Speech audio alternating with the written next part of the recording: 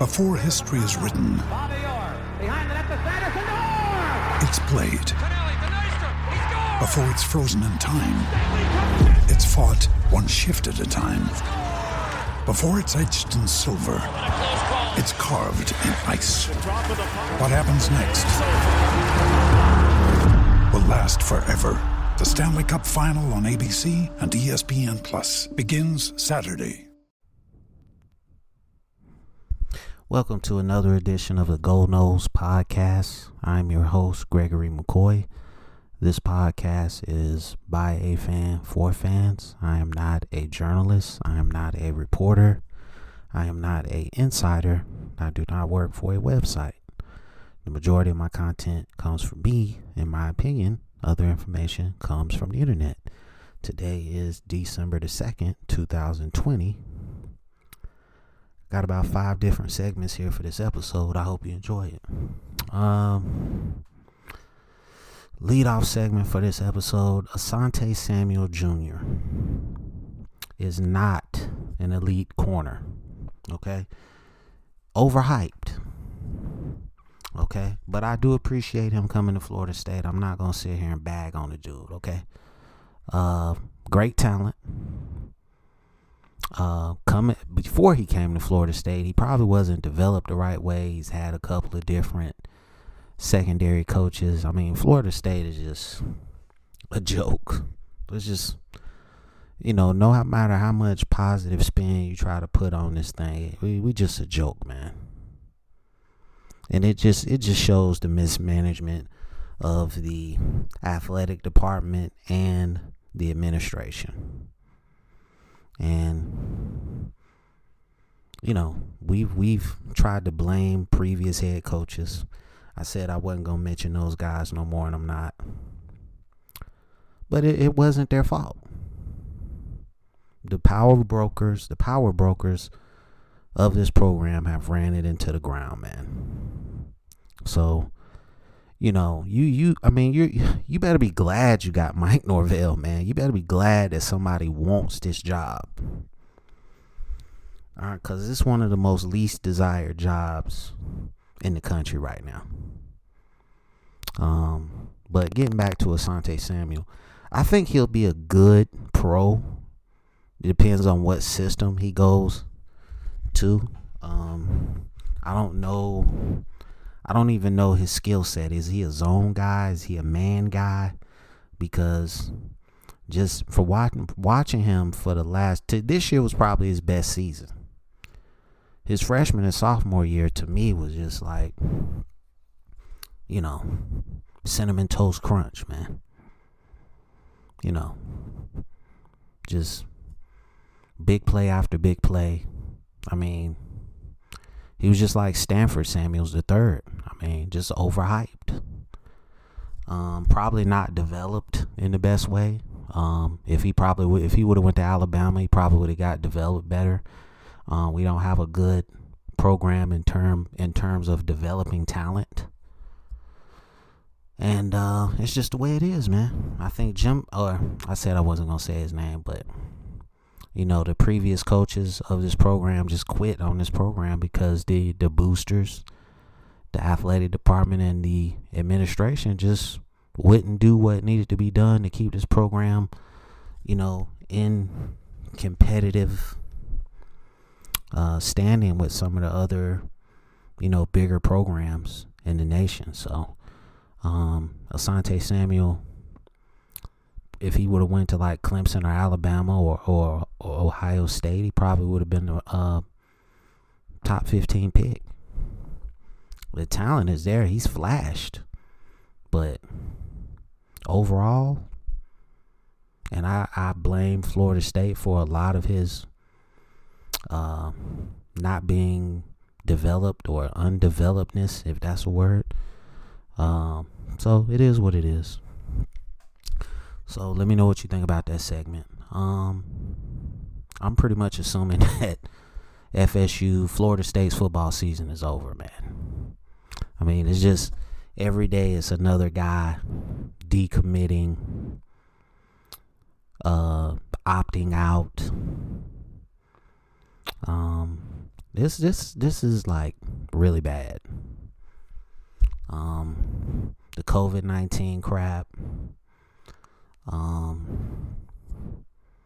which is out of their control, but I just hope that it's like legit and it's not something that they're just making up just to get out of playing games.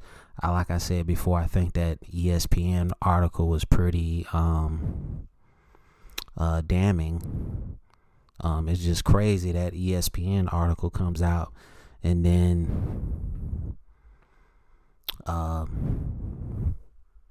no more Florida State football. I mean, I guess some people down there got in their feelings. That's the only thing I can assume. I mean, it is what it is. You know, if one thing for sure though, if Mike Norvell rebuilds this program, the NFL is gonna come calling, because Florida State is like at the bottom of Power 5 football, maybe all of college football. I mean, it's some non-Power 5 programs that would come in and roll Florida State right now. So, and they don't have the resources that Florida State have. This is a power struggle to control the program. That's all this is. So the boosters are going to withhold money. They want to have complete control over the program. And for the most part, they have had it, because they've decided not to give their money, and this is where we are. So, and it's crazy that you have to depend on boosters to have a football program, but it is what it is. That's just the way college football is now. So, whatever. But the season is over. And I've kind of segued into this third segment, which is called These Are the Dark Ages of Florida State Football. Yeah. The understatement of the world. Decommits, opt-outs, players just quitting. But a lot of the players that have opted out, quotation marks, are guys that, you know, if Florida State was in its heyday, probably wouldn't have even been at Florida State. So we got a long way to go, guys. I mean, just every aspect of the program. Every aspect of the program, every aspect of the operation has a long way to go. And I don't know if we're going to get there, to be honest. Just every aspect of the program. I don't even want to go through everything. Just every aspect of the program needs to improve tremendously. My favorite word is quantum leap. When it comes to this program, everything needs to take a quantum leap. You know, what else can you say? I mean, all you can do is hope it. With threats to our nation waiting around every corner, adaptability is more important than ever. When conditions change without notice, quick strategic thinking is crucial. And with obstacles consistently impending, determination is essential in overcoming them. It's this willingness, decisiveness, and resilience that sets Marines apart. With our fighting spirit, we don't just fight battles, we win them. Marines are the constant our nation counts on to fight the unknown. And through adaptable problem solving, we do just that. Learn more at Marines.com. This point, you know, I'm never going to stop being a Florida State fan. You know, I'm not going to be a fair weather guy. I'm not going to be with them for damn near 40 years. And then they go through a little dry spell. And then I'm not a fan anymore. I don't roll like that. But you also got to keep it real, too. We suck. In every aspect, we suck. So, you know, if you can't keep it real with yourself as far as being a fan of a team, you know, what are you doing?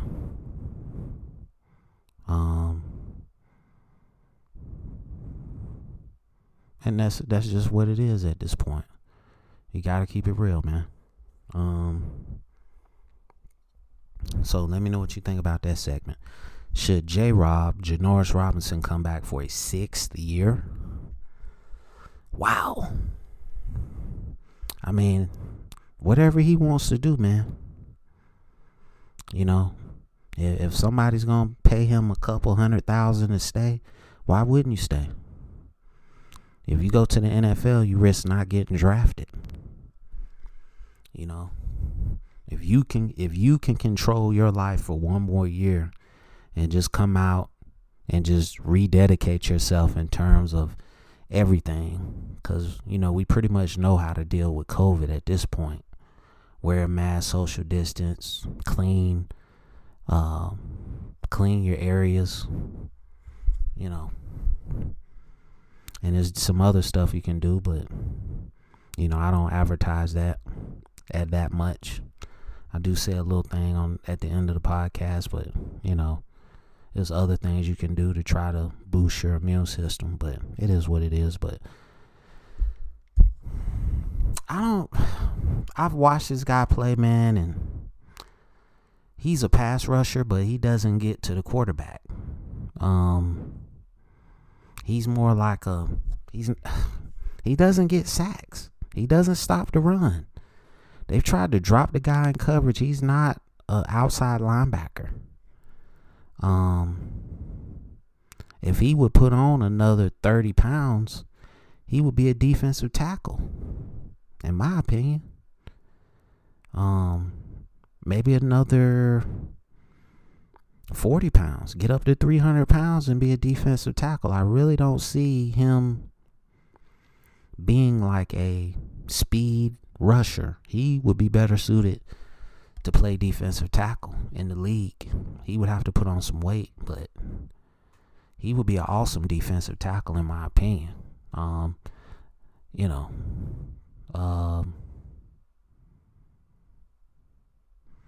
so I just don't know. I think he has to do his due diligence on his draft stock.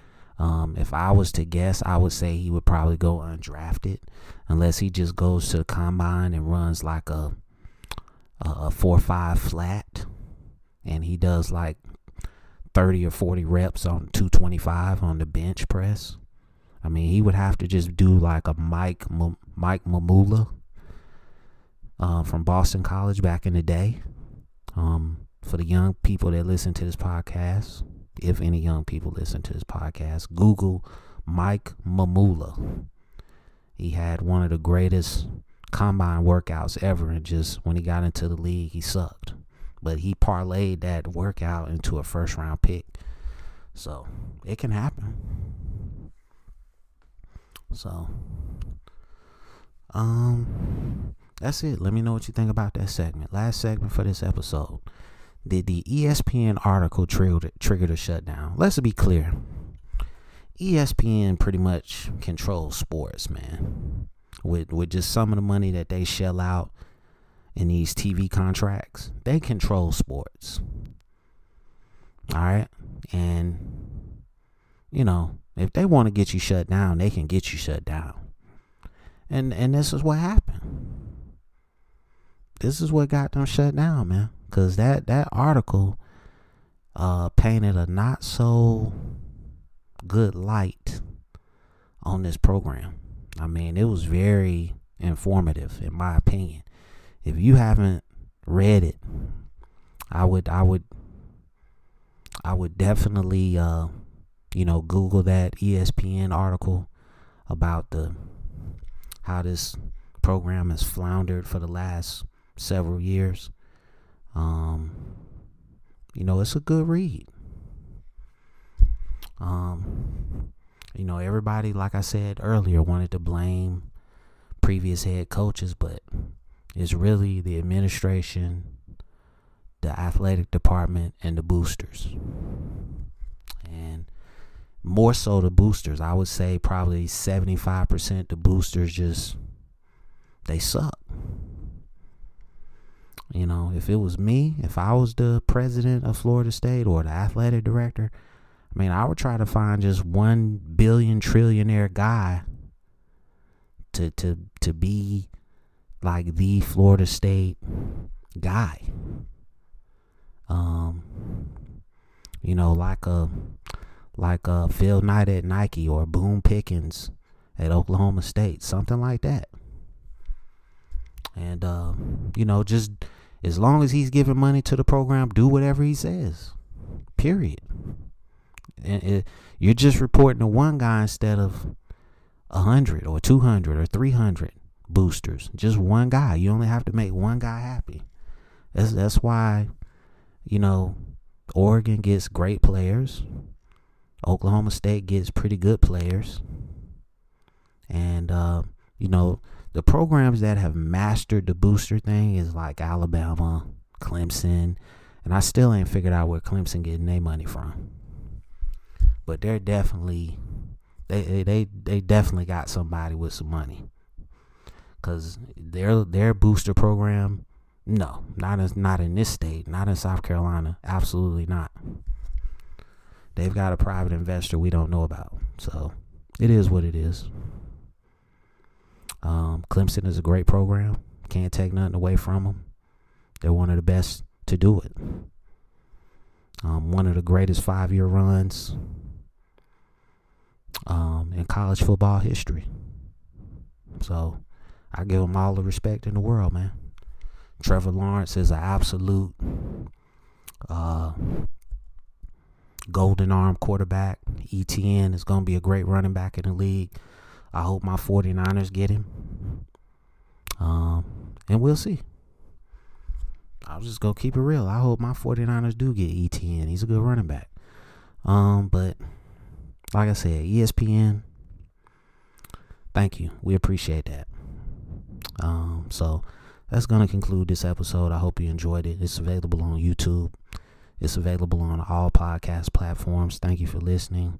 Please wear a mask. Please social distance. Please be aware of your surroundings. Please do your research on flu and respiratory viruses. Please do your research on vitamins. And always, as always, go Noles.